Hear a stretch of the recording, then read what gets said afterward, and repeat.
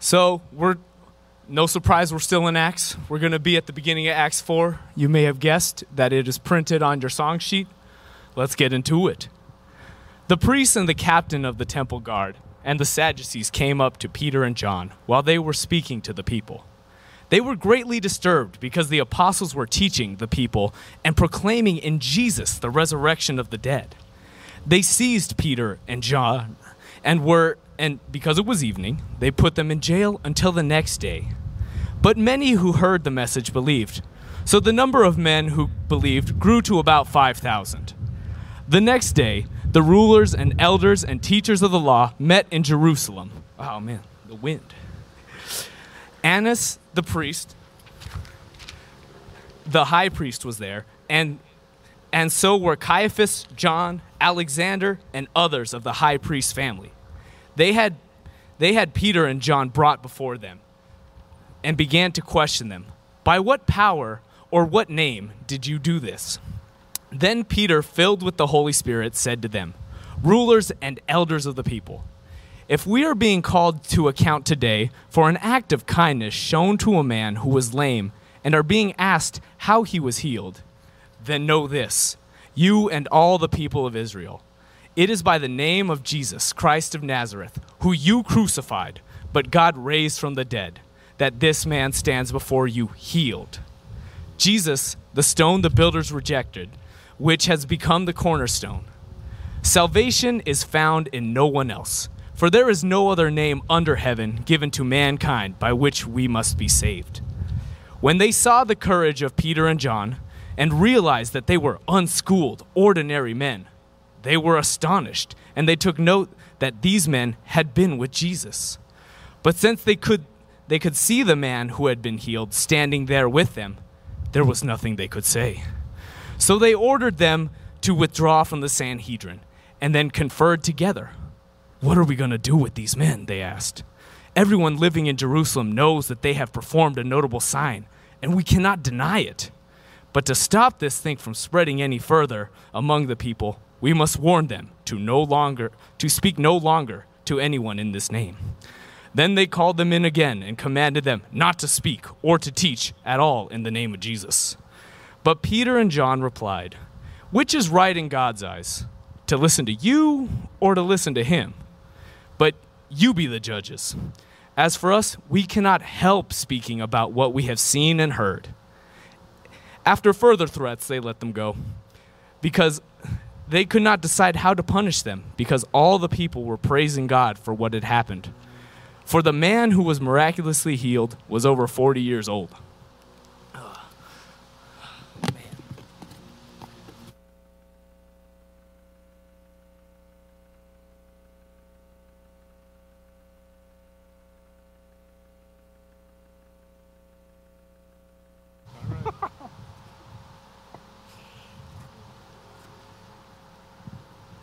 Welcome, everybody. My name is Johnny Morrison. I am also one of the pastors here. Like Heather has said, like so many have said, it is so good to have you with us, to see you. What a delight. Just what a delight you all are. I want to pray just to begin our time. And I don't know how you're coming into this space. Maybe today feels really celebratory and like a big moment of relief because we all get to be together. And you're like, yes, this is the thing. And I feel energized and I feel pumped and I'm ready to dance. And that's how you feel. You are welcome here. But maybe this week has been just tiring and hard and exhausting. I was with my house church on Friday and that felt like that was actually the theme, is that people felt tired, just worn out. Maybe in the midst of hearing news about Breonna Taylor's trial, you feel like you are lamenting and crying out for justice, and I want you to know that you are welcome here. Maybe the anxiety and the grief of COVID-19 and just the pressure of those things, I want you to know that you are welcome here, and that regardless of how you come and enter this space, God promises to meet you, to be present to you. So, Mr., let me pray for us right now that we would be attentive to a God who promises to always be present to us no matter what we bring, no matter where we come from, and no matter what it is that we're wrestling through. Mr., let's pray. Jesus, we thank you that you are with us. that through your Spirit you are present to your people. And that no matter what happens in this moment or where we leave and how we feel and where we go, that you have promised to be present to us, to meet us in the midst of chaos and anxiety or rejoicing and celebration, to always hover over the surface of our lives no matter what the context underneath. You have promised to be with us. So God, today as we hear your story declared, as we sing songs, as we gather at the table in this kind of dispersed way, would we be uniquely attentive to the way you are present to us, what it is that you are saying to us, how it is you are speaking a story of hope and grace and comfort in the midst of whatever it is that we're in. So God, help us to hear you, be attentive to you, and today would we just know you more. In your name we say, amen. Amen, Missio. Well, we are in a series right now called The Missio Dei. And now that's our name, Missio Dei. But it is also a concept. You could say like a theological idea that means God is on mission. Missio Dei, Latin for the mission of God. And we believe that God is on mission, that God is up to something in the world around us, and that he's calling and inviting and beckoning the church to participate in the thing that he is doing in the world around us. And so what we wanted to do as we enter into the fall is to say, well, what is the thing that God is up to? What is the mission of God in the world around us? What is God accomplishing? What is God fermenting? What is it that's happening under the surface and in the midst of us? And how do we join in the thing that God is doing in the world around us? Because as we begin to answer those questions and as we press into those questions, hopefully what it reveals is what it means to be the church. The people who join the mission of God where they are, as they are. And even more specifically, hopefully it reveals to us what it means to be us. This community, the people of Jesus in the midst of Salt Lake City, figuring out what it looks like to join God's mission here and now. Last week we began in Acts chapter 2, and in Acts chapter 2 we see this story of Jesus pouring out his Spirit onto the church. And it takes us back to Joel when the prophet promises that God is going to pour out his Spirit on all people.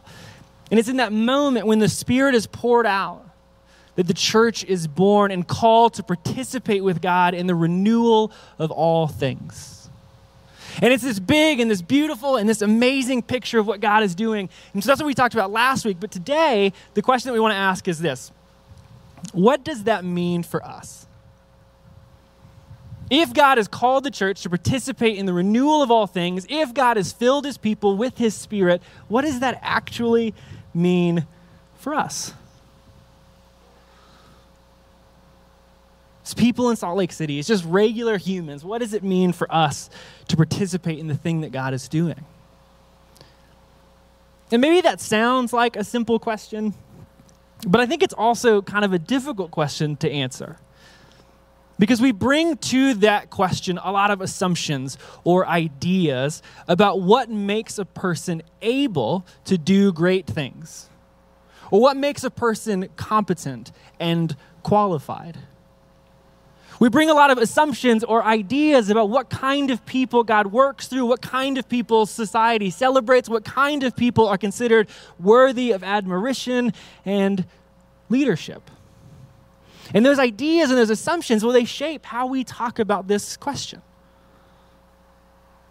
Maybe for some of you, when you think about competence or qualification, you think about education. Like if a person is educated, they are therefore competent. I don't know how many of you are on TikTok, but if you are on TikTok, there's been a trend, so I just might have revealed my age. But if you are on TikTok, I feel like there's this trend that's going around right now where someone says their education and then they explain something to you. So like recently I saw one and it was a woman and she was like, I'm a second-year poli-sci student, so let me explain to you democracy. Right? And it's like this notion that education shapes or forms some kind of expertise. And if you're educated, then you have expertise and the ability to speak into a subject. This week, I got to interview a poet named Micah Bornez. And if you were with us 4 years ago, Micah came out here during our series, Kingdom of Color, and did spoken word on the Missio stage. And he's about to come out with a book, and there's a poem in the book that is about Shakespeare. And I was interviewing Micah about this poem. And one of the things that Micah said that was so powerful is he's like, Shakespeare was allowed to invent 17,000 words, and we call Shakespeare a genius. But if a rap artist invents a word, we call it slang. We have a perception that shapes how we evaluate certain things, whether it's good or whether it's bad, whether it's genius or whether it's slang, whether it's worthy and capable and qualified or whether it's not. And maybe it's not education for you, maybe it's occupation. Like these people, because of their occupation, are worthy to be followed. They're capable and competent because they have a certain kind of occupation. Maybe it's because they have a white-collar occupation, therefore they are leaders. Maybe it's not occupation, maybe it's age. Someone is old enough to be respected and authoritative. Maybe it's not age, maybe it's gender, that this person is the right gender to be respected and authoritative. We bring assumptions to what it looks like to be competent and qualified and even called. And those assumptions that we hold kind of on accident, I don't think we mean to do this, they bleed into how we see the story of Jesus, and they shape how we understand who God is calling and how God is speaking and moving through his people. And so maybe we wouldn't say they need to be educated in this way, but we bring that same kind of presentation and assumptions to followers of Jesus. I hear this a lot when I talk to house church leaders. And it's kind of like two stories. Like one time, most of the stories that I get from house church leaders is that they don't feel qualified to lead because they're not theologically educated. I had a house church leader say this to me, which I think is a beautiful thing. I think I've actually said this story before, but it's such a beautiful summary of the way we do this. A house church leader told me, they're like, I don't think I can be a house church leader because I can't sum up everybody's theological questions into a 5-minute sermon at the end of the evening. That notion that he has to do that means that he has an assumption about what it looks like to be a follower of Jesus. You have to have these proficiencies, these expertise, this kind of knowledge that always fluxes in this kind of way. Now, sometimes it's the other side of that. It's not that I can't do it. It's the other side, which is like, because I have this degree, let me lead everything. Which I also see happen in the church. Because I've fit this kind of criteria, you should just bend over and hand me the keys. I am worthy of leadership because I fit this kind of mold. The problem is that if we read the Bible, which we should probably do as followers of Jesus, if we read the story of God throughout the Bible, what we see is just a different kind of thing. All throughout the story of Scripture, we see people wrestling to put criteria on who God works through, what God is doing, where God is doing it. Like us, the people in the Bible often want to apply criteria to who is invited into God's work. But God has a constant habit of disrupting our criteria. God has a constant habit of disrupting the assumptions, the ideas, the criteria that we try to apply to one another and try to apply to ourselves. This is exactly what we see happening in Acts chapter 4. We see this story of something miraculous has just happened in the life of Peter and John. The echo on the back of that is intense. I'm sorry if you're sitting in the back. We see something miraculous happen in the life of Peter and John. They're about this ministry that Jesus has just called them into, and it's new and it's fresh, and nobody knows exactly what's happening. And they're preaching the story of Jesus, and then they get to participate in the healing of a disabled man who is begging for money. And out of that moment, they continue to preach the gospel. And so people come to believe in the story of Jesus. And the religious leaders who thought they had ended the Jesus movement by killing Jesus, they hear about it. They come to Peter and John. They take them, and then they begin to question them. And hear the question that the religious leaders ask. It's this. Acts 4, verse 7. They had Peter and John brought before them, and they began to question them, and they said this, by what power or name did you do this? Now, it's not that they don't know the Jesus movement, right? They know the story of Jesus, the Jesus movement, and they know it because these are the people who killed Jesus. They know the movement. What they're asking is, how are you doing this? Because we thought we crushed this movement. We thought we ended the story that would propel you into this kind of work. We thought it was over and done. And so to see people telling the story, living the story, and to see power flexing in this way leaves them confused because they cannot understand power that would come from such ordinary weakness. The religious leaders cannot understand a power that would come from something so ordinary and as weak as death and these uneducated, ordinary leaders. They cannot understand a power that would come from something so ordinary. They say this themselves in verse 13. When the religious leaders saw the courage of Peter and John, they realized that they were unschooled, ordinary men, and they were astonished. The religious leaders had a criteria that they were looking for. A power, a pedigree, a set of performances, a set of professionalisms that they were searching for. A set of assumptions about where God works, how God works, and who God works through. And they applied it to this moment that God works in these ways, and those ways were probably our ways. That God works through people who look like us and acts like us and has the education that we do and has the criterias that we do. That's who God works through. And so we don't have the imagination or the framework for understanding this thing that's unfolding in you. And so therefore it can't be good. They miss that God is up to extraordinary things through the most ordinary human means. They miss that God is up to the most extraordinary things, but in the most ordinary of human means. And that is always how God seems to work throughout the story of the Bible. Abraham and Sarah, so ordinary. Moses is a stuttering prophet, so ordinary.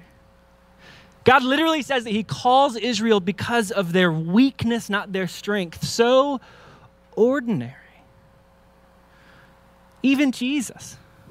It is God in human, ordinary form.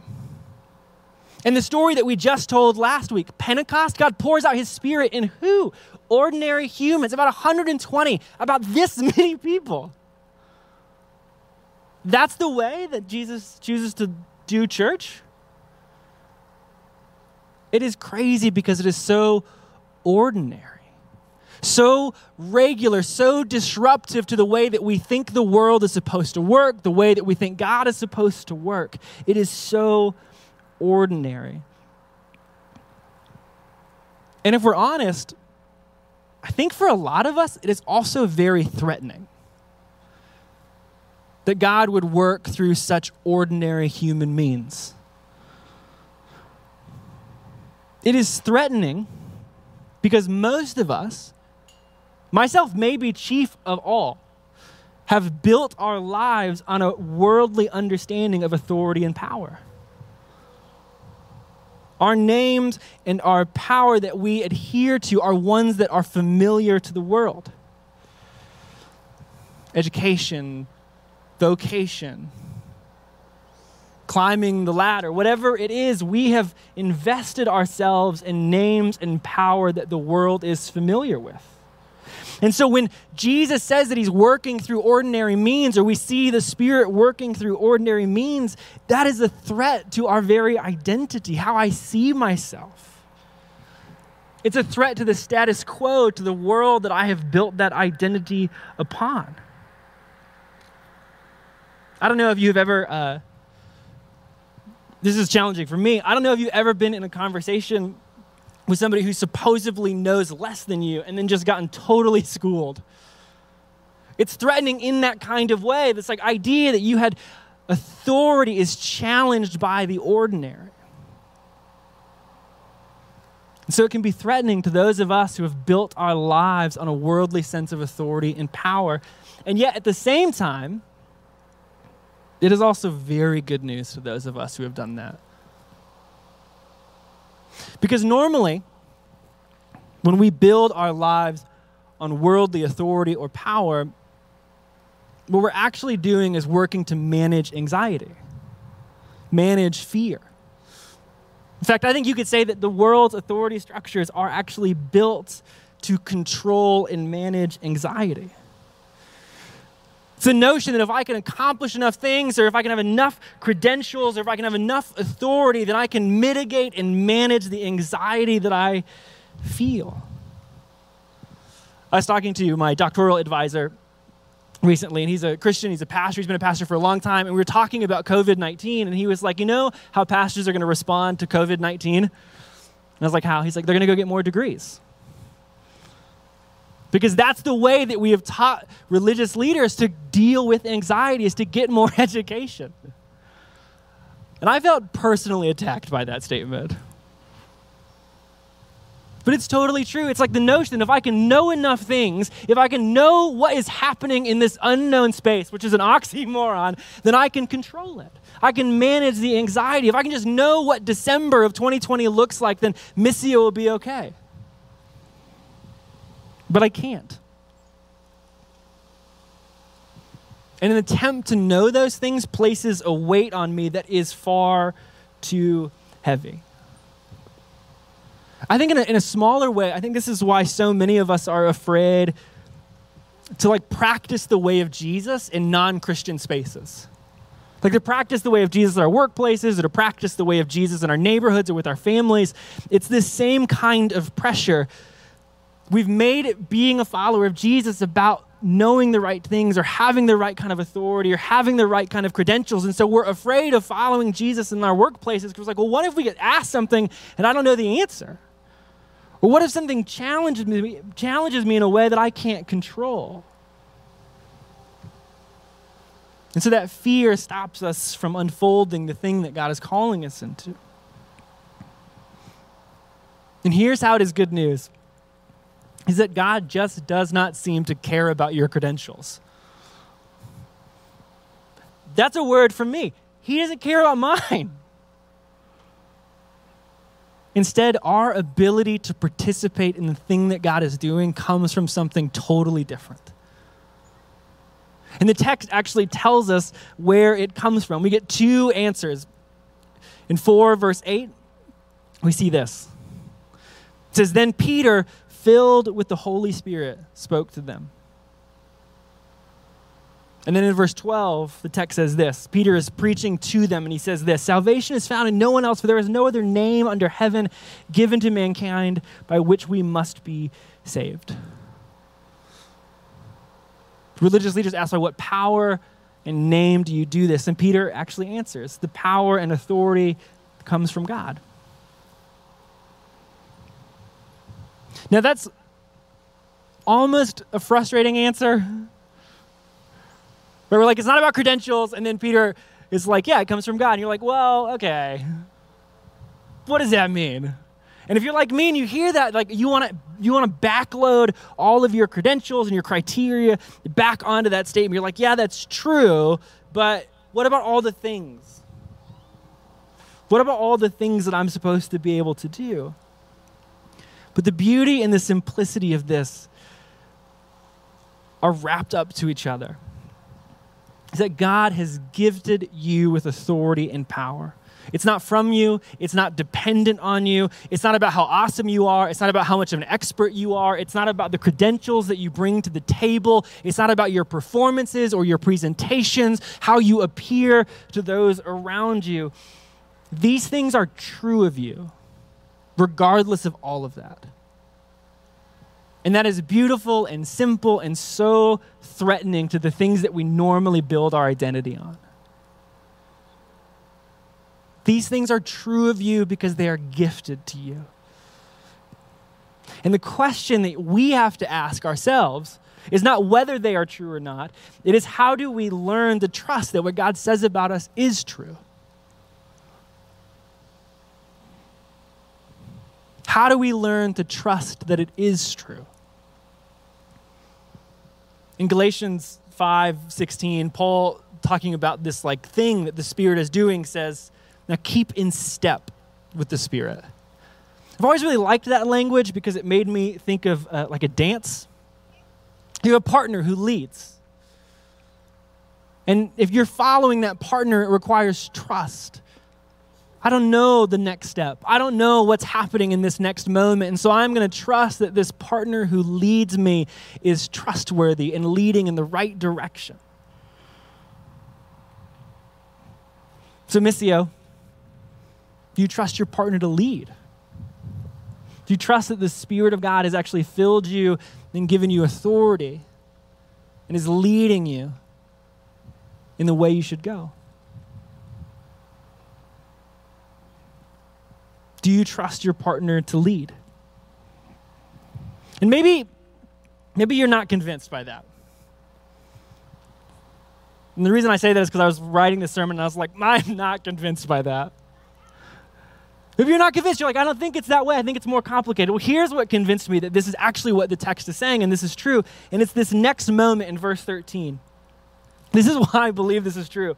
It's the second part of verse 13, but I'll read you the whole verse. It says this: when the religious leaders saw the courage of Peter and John and realized that they were unschooled, ordinary men, they were astonished and took note that what? These people had been with Jesus.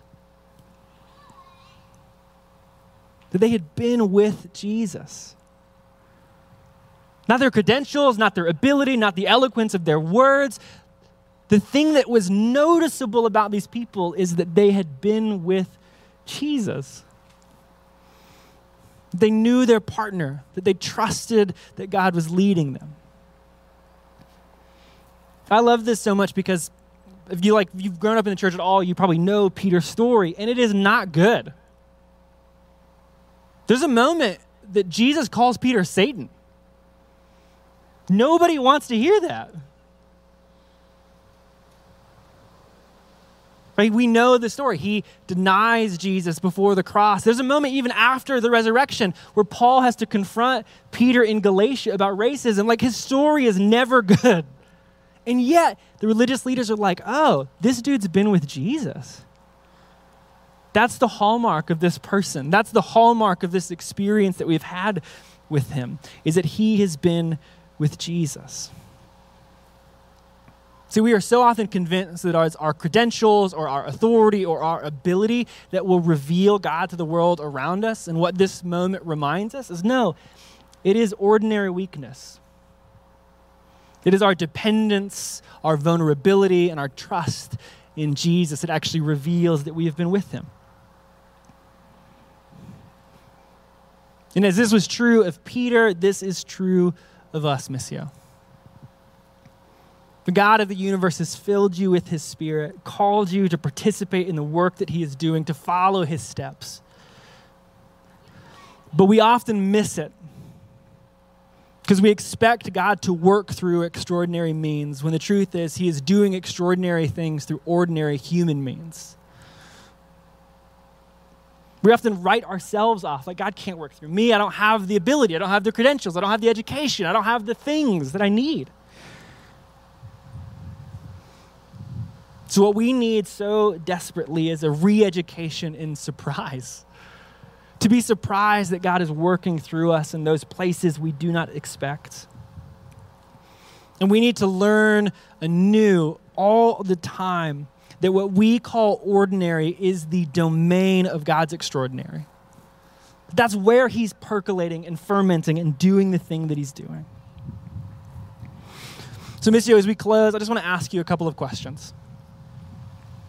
And then we'll come to the table, and so maybe you can come with these questions on your mind. There's no screen, so you'll have to just remember them. But here's the first one.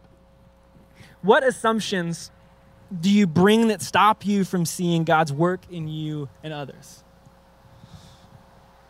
What assumptions do you bring that stop you from seeing what God is doing? Assumptions like the religious Pharisees? Assumptions of credential or criteria, assumptions of gender, assumptions of race. What assumptions do you bring to the table that stop you from seeing what God is doing? 2, where do you look for power and authority outside of Jesus? You could say it differently, like where do you build a sense of security? Where do you build a sense of identity? How do you make yourself feel okay about the work that you are doing? Where do you look for power and authority outside of Jesus? And then finally this, how and where is the Spirit moving inside and around you? Where is God calling you to join? To lay down your assumptions and expectations and credentials and to follow the lead of your partner. Now, all around you, there should be a little drawing. And Kristen, our kids director, has made this available, but it's available for anybody. Not everybody is just learns from listening, and you want other practices to participate. And so there's these like hand drawings. There should be some crayons near you that you can draw, you can write. And it's for answering this last question. How and where is the Spirit moving inside and around you? Maybe just takes his time as we come to worship and as soon as we're done with communion to express where that is on that drawing. And then Haley is going to collect them near the end, and we're making something of it. And finally, Missio, let us practice this thing that we've talked about together. Somewhere near you, there should be the elements of communion. And the elements of communion, this like very simple practice, is the perfect expression of everything that we've said. God gives to his people these ordinary elements, bread and wine. They're not filled with witchcraft magic. It's bread and wine. And yet through these ordinary things, God does something marvelous. And so that's why every week we practice at the table, at the domain of the ordinary, to reimagine that God is doing something so surprising and big and marvelous around us. So, Missio, if you would, grab the elements.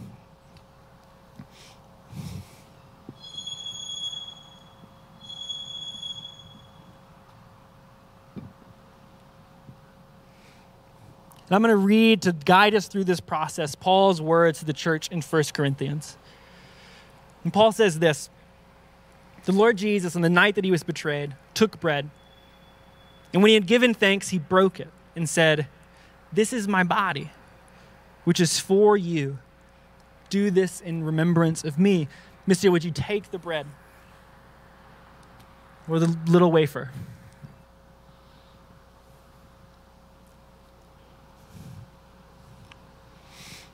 In the same way, he took the cup, saying, "This cup is the new covenant in my blood.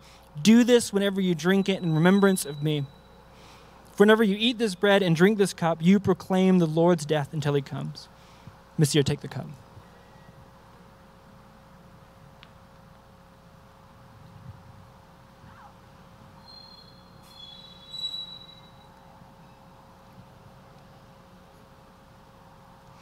My bread is much thicker than yours.